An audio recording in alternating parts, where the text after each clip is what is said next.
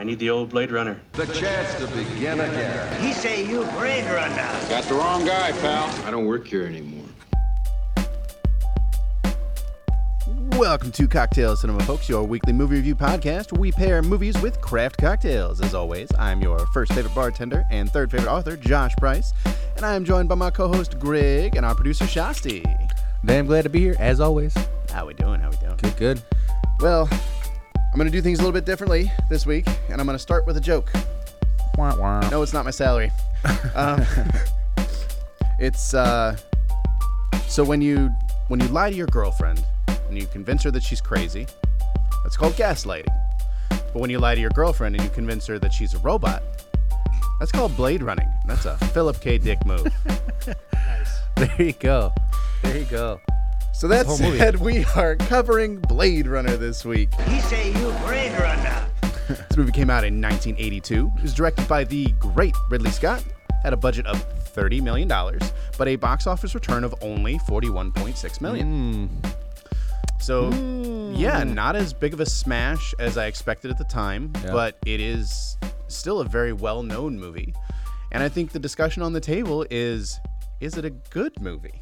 Does it deserve to be known? Isn't that what we do every week, Josh? Exactly. You understood the assignment, too. Oh, my goodness. Something just came to me. I was like, what have we been doing all these weeks? Yeah. All these years? So this is one of those movies that I think, even if you haven't seen it, most people have a general idea of the basic plot. You know, it's kind of bred into the cultural consciousness. Yeah. The zeitgeist, if you will. And a lot of that has to do with the fascination with the future from the 80s. You know, science fiction had kind of a rebirth in the late 70s and early 80s that included the adaptation of a lot of works of science fiction. So we saw, I believe there was a War of the Worlds there. We had the Time Machine, and you know a lot of the works of Philip K. Dick were at least pitched, and this is one of them. So Blade Runner is based on it's loosely based, inspired by a book by Philip K. Dick called "Do Androids Dream of Electric Sheep?" And found in the lower right-hand corner of your screen. The silhouette. And I read this book junior high. Didn't really understand it a whole lot, but I also saw the movie around the same time. My dad was a big fan, so I grew up watching this movie. Greg, you had kind of a different experience with it, did you not? Yeah, I mean, we all know that I'm kind of green to the sci-fi expertise. I mean, there's no denying that. Craig and his dad were watching different movies. No, my dad loves this kind of stuff too. It's just that it was never really kind of my shtick, you know. True. I took a lot from this movie as far as how the painting was pictured, the still shots, the balance between those and you know the depth of those and the lens. Lens flares, man. That was pretty much the whole theme for me of this movie. Was like it was a lot of that, and I thought that kept the pacing really well because it was very on the second, every 2 second kind of thing during those parts. But one thing that lacked for me with this one is I know we're dealing with bots and stuff like that, but there was not a lot of plot growth. No overall challenges. We've kind of talked about this too. There was really no archetype. You know, there's no good guy, no bad guy. Really no battle other than kind of just dealing with one's own humanity. It's a very philosophical film, and like it's structured somewhat as an action noir. But for the most part, it is really just a philosophical discussion about what makes you human. Because you know the idea that Harrison Ford's character Deckard is like his career was to retire or kill, depending on how you look at it, these robots that may or may not have had some semblance of humanity. And I like that you brought up that there's no villain, because a lot of people like to talk about Roy, like the lead android, as the villain. But for me, he's not. He was scary. He's very intimidating. Yes. And he's capable. And my favorite character through the whole film, actually. You know, I agree. He was awesome. I mean, absolutely. And he gets some of the best dialogue. And he really gets the chance to dig into this concept between him, and what he has to say and what we see with Rachel, they really drive home this theme of humanity. Right. And it somewhat with like the animals and is this a real owl, is it a fake owl kind of thing. There's a lot more expanded on in the book, but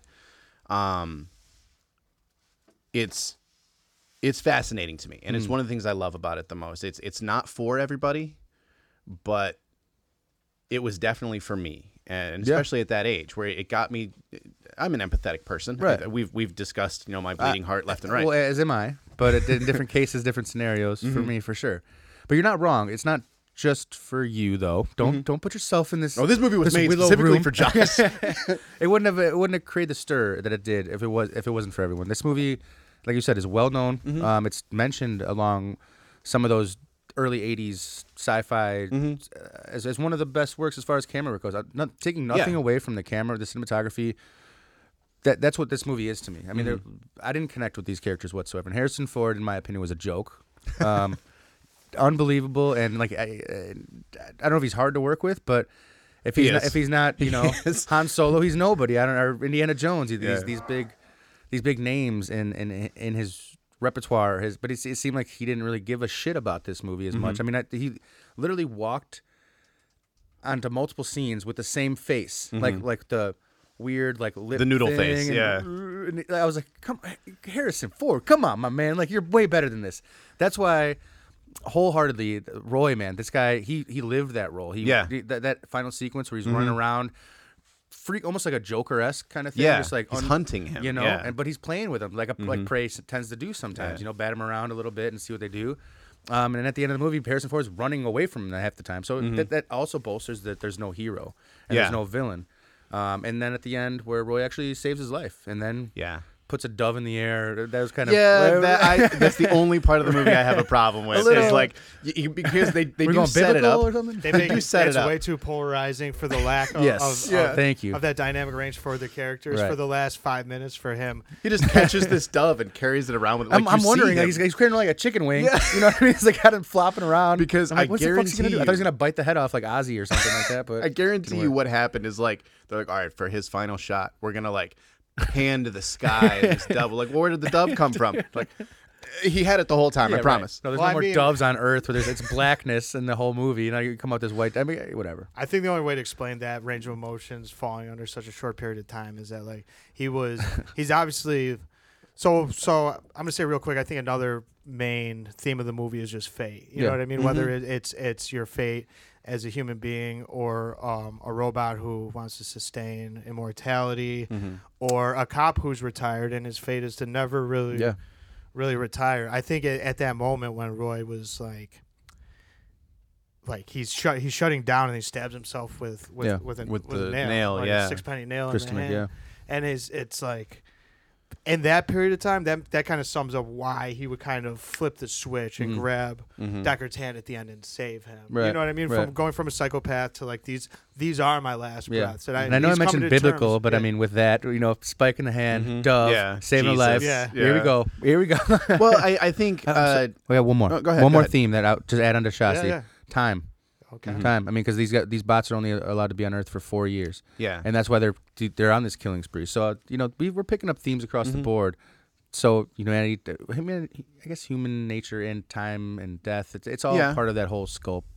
But sorry. But that actually leads pretty well into what I wanted to talk about, where that particular theme of mortality and time and just the temporal nature of humanity.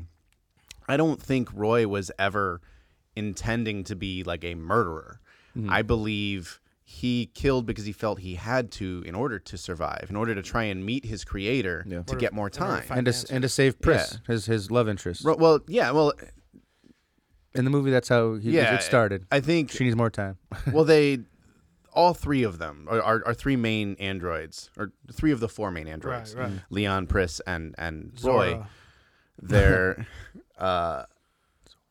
They are just trying to survive. And this is a theme that has been prevalent in sci-fi for a really long time, but it was codified here to the point where even today, you look at Fallout, the video game series, and they've got subplots in almost every game about the synths, and those are essentially just the Nexus robots, and they talk about the humanity of the synths in the same way. So it's this sparked a lot of conversations in film and media that maybe we wouldn't talk about them the same way without Blade Runner. So it's very important in that I think I'm sorry, this is completely unrelated to what you said, but what you said for a second, like Roy and Pris were in love. I think that they're all the same entity. Like they're all like Zora was like the stripper one, for lack of better words, who Deckard takes out first, right? Like, And makes it on, just how they all kind of were talking about each other, even though there's not too many scenes with, you know what I mean? This like building arc, but it kind of seems like for the sake of them finding an answer for survival or immortality, or just to buy more time. Yeah. You know what I mean? Like I looked at that as more like a love triangle or square. Yeah, totally. They're Between just the trying to four save of them. themselves from extinction. Yes, it seems yes, like, yes, you know, yes, because yes. they know when someone else dies. Roy brings it up like there's only two of us left, and she's like, we must be stupid. They're gonna kill us. Yeah. You know, so I guess that's one of those things. You know, you lose one, you lose them all. Kind of thing. Well, I mean, we are incredibly lucky to have media like this where we've talked about it before, utilizing the art and the story to kind of sneak under your defenses and really force you to think about some of these major issues. Like mortality is not a fun thing to think about, but Sounds scary. it deserves its time in the limelight, and things like Blade Runner force you to address them without addressing them. So you can wax philosophical on, you know, like we said, the temporal nature of your life without necessarily putting it on you. You're giving yourself an avatar to be like, oh, Roy represents this, and this is how we can think about it. So you can get a lot of that stuff discussed. Yeah. And, you know, I think that Roy's final speech, that deserves a cheers. Okay. Okay. So our cheers this Put week it on me. will be a new drink. So we're calling this the Nexus 6. This is a much fruitier drink than you would expect with this dark topic. It's half an ounce of UV blue, half an ounce of Midori, half an ounce of blue curacao, half an ounce of apple puckers, half an ounce of grenadine, and an ounce of pineapple juice. Shake that bad boy up, pour it over rocks. It looks kind of dark and purpley like that. Nexus 6. Forgive me, is that 6 ingredients? It is. All right. It is. Oh. Nice and juicy. Ooh. Yeah. It's and I intentionally took ingredients that would look rough and gritty when you mix them together. Like this looks dark. But on the tongue, it's very light and flavorful and it expands. And that's how I feel about this movie. It's very dark and gritty, but it expands the more it kind of gets inside you. All right. So there's our pairing for this week, the Nexus 6. Dig it. So, much like dark and gritty and things of that nature, we're set in 2019 in this film, aren't we, Josh? Man, what a hellscape of a year that was. It's so funny and such a query where They it's almost made it look as bad as it is. It really is. it's like why do we have to have flying cars? Everybody abandons Earth. There's androids walking. We're sitting here in 2022. It's about to be spring, man. I'm seeing deer and wildlife, and we're still sitting here on Earth smiling. What is up with that? Well, I mean, and I think it was Eddie Izzard that said all this technology and sci-fi, and what do we have? Those automatic doors at the grocery store. No, I loved it. There's so much with the flying cars and the flames and stuff like that. And the guy's got his playback machine. It's still like a box set TV. You know, I mean, it's one thing. You know, you overlook like the TV sense, but you got flying fucking cars.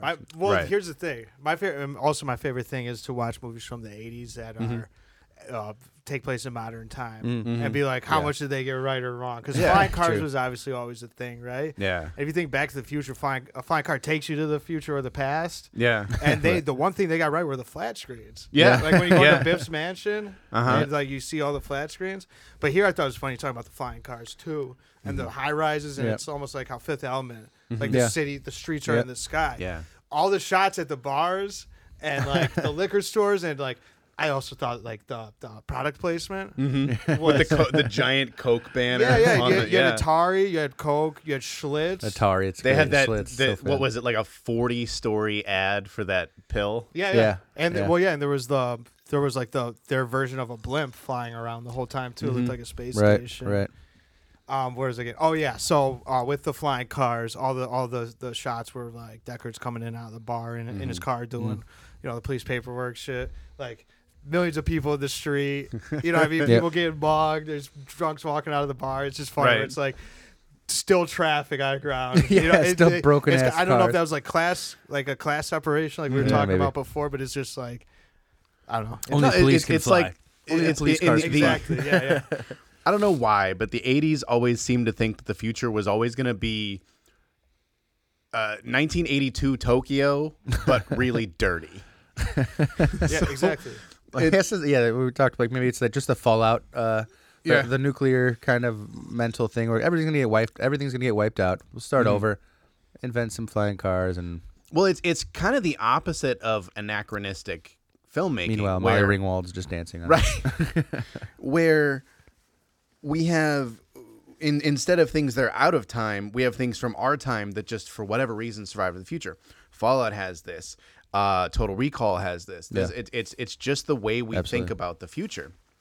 And Ridley Scott personally has a lot to do with that because his vision of the future was just somehow his present, elements of his present froze and everything else in the world evolved around it and then it got worse.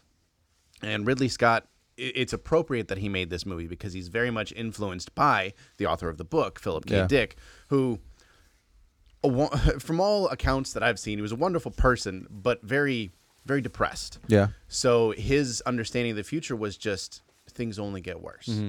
So when we translate that to the screen, we have worlds without the sun. We have it's raining all the time. Dystopian. Just environment. yeah. Yeah. Whereas Not even like post-apocalyptic. Just Right. like where we got. it's to. just Based- an urban nightmare. based on his Yeah. pretty much. I mean, I hate to go back to the book again, but the whole Voight Kampf machine and this this empathy machine to tell you from a robot, and like they push the point how there's no animals that are alive more so than in the movie, but you kind of tell like the mental shape the man was in, Yeah. based on Yeah. all these quizzes and answers that go way deeper in the Yeah. book, but Yeah. it's It's really called like Mein Kampf too, when it's like so directly related with Mein Kampf. You know what I mean? They're trying to get to the inside yeah. of like Yeah. a twisted kind of way. And that first sequence with Leon, that made me uneasy. Like the Yeah. questions that were asked and stuff, and how it progressed. I was like, That's what they're I'm supposed like, to do. Yeah. It's a queasy. long test. Yeah, that and makes how you they went on and uncomfortable. on. I thought that was a cool idea. Well, and again, like this is the last time I'll go back to the book, They, like, and it's work the together only more. it's the only thing they're more like main characters. there's the empathy machine that Shassi's talking about in the book.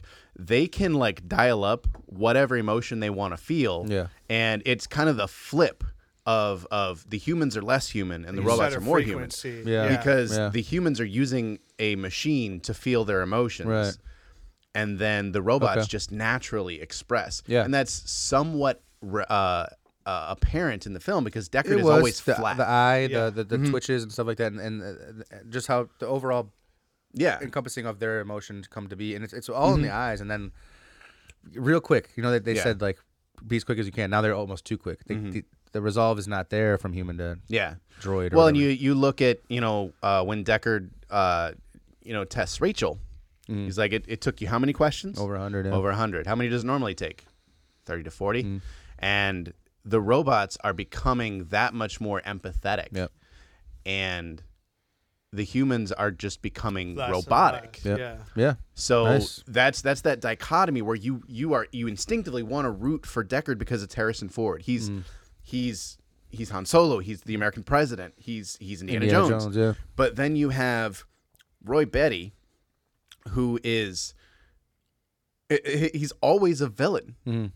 Well, Yeah. not always. There's Lady Hawk, but he has that face that you just don't necessarily trust, and he's the most human character in the entire film. And they make it a point early on, like when Deckard's getting drug out of retirement unwillingly, too. Like they push the point that the threat is that they're evolving more and more, that the robots are going to be able to teach themselves things that we didn't program. That's what and they it's wanted. like it's like the downhill that the humans were going on that you're talking about.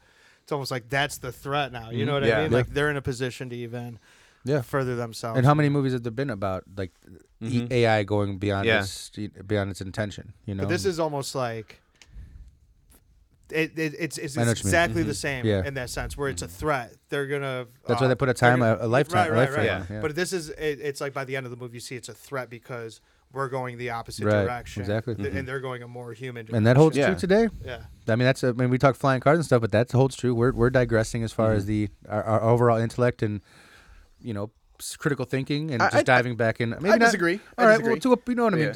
Yeah. Not fully, but you know what I mean. Diving into our phones for answers and not being able to cite, not being able to do the basic work that goes into finding answers. I think and that'll stuff. all level out. It From will. the time, Well, like, I think. Hopefully. Go ahead, Shasti. Go ahead. I was just saying from a time when our parents are like, we have baby boomer parents, for instance. Right. You know, we were at the age when we were like teenagers. There was no internet to internet. There were no Cell cell phones phones and to cell yeah. phones and to smartphones. Where Yeah. now it's like the smartphones are 10 times more powerful Right. than what I knew a computer when Yeah. I was. Yeah, But yeah. we can do 8 the or Dewey 9. Decimal system. No, I know, but it's like I've taught my parents so much shit Right, about right. just like basic computer usage or Right. Google this recipe or you know what I Yep. mean, to be resourceful. So like I think with the drastic sudden change of that, there's a sudden this is what we're telling our boomer parents to do. This is the way that.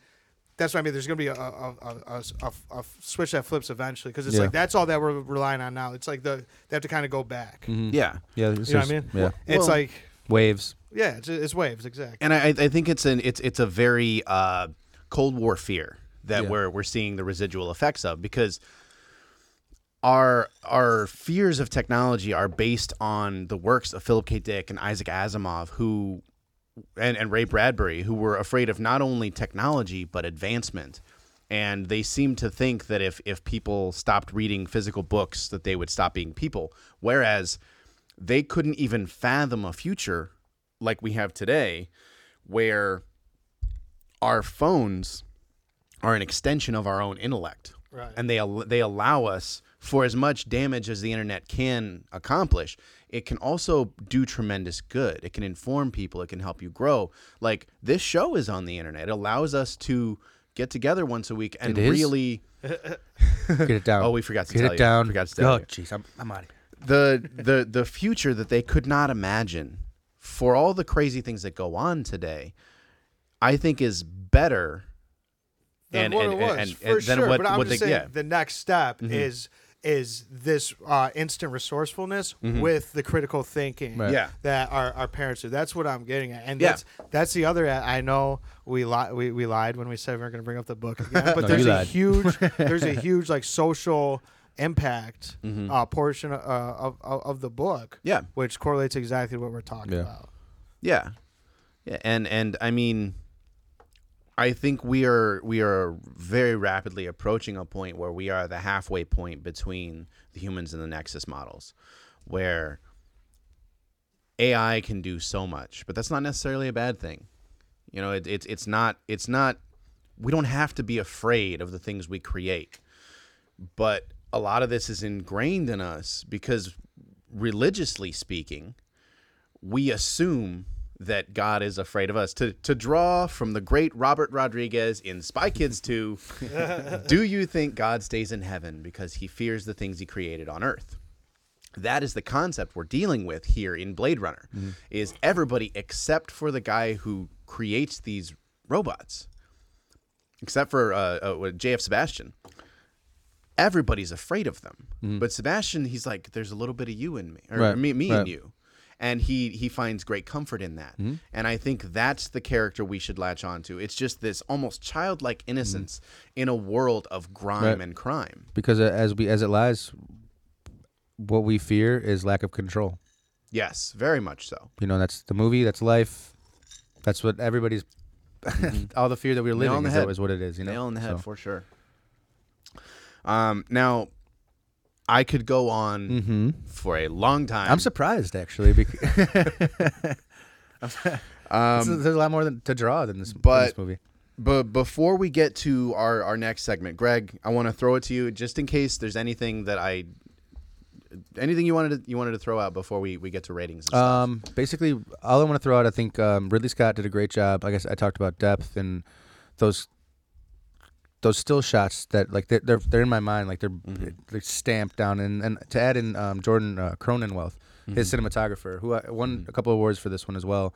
The lighting, the framework, the shadows, they all played a huge part in this movie. And that, in my opinion, was the entire movie. Because I didn't take a lot from what we talked about at this table. It was not how I watched this movie. It was, it seemed a little bit displaced and fair enough, hard to kind of follow at some points. I didn't like the acting as well. And there, like we talked about, it's not meant to be kind of a character growth type of movie, which is sci-fi is usually gritty, a little bit more less intuitive in some aspects. I'm definitely more forgiving of that in the sci-fi realm. Okay, because sometimes it feels intentional. Right, and usually my judgment of a movie is going towards that, like the character growth analysis, emotion of the movie.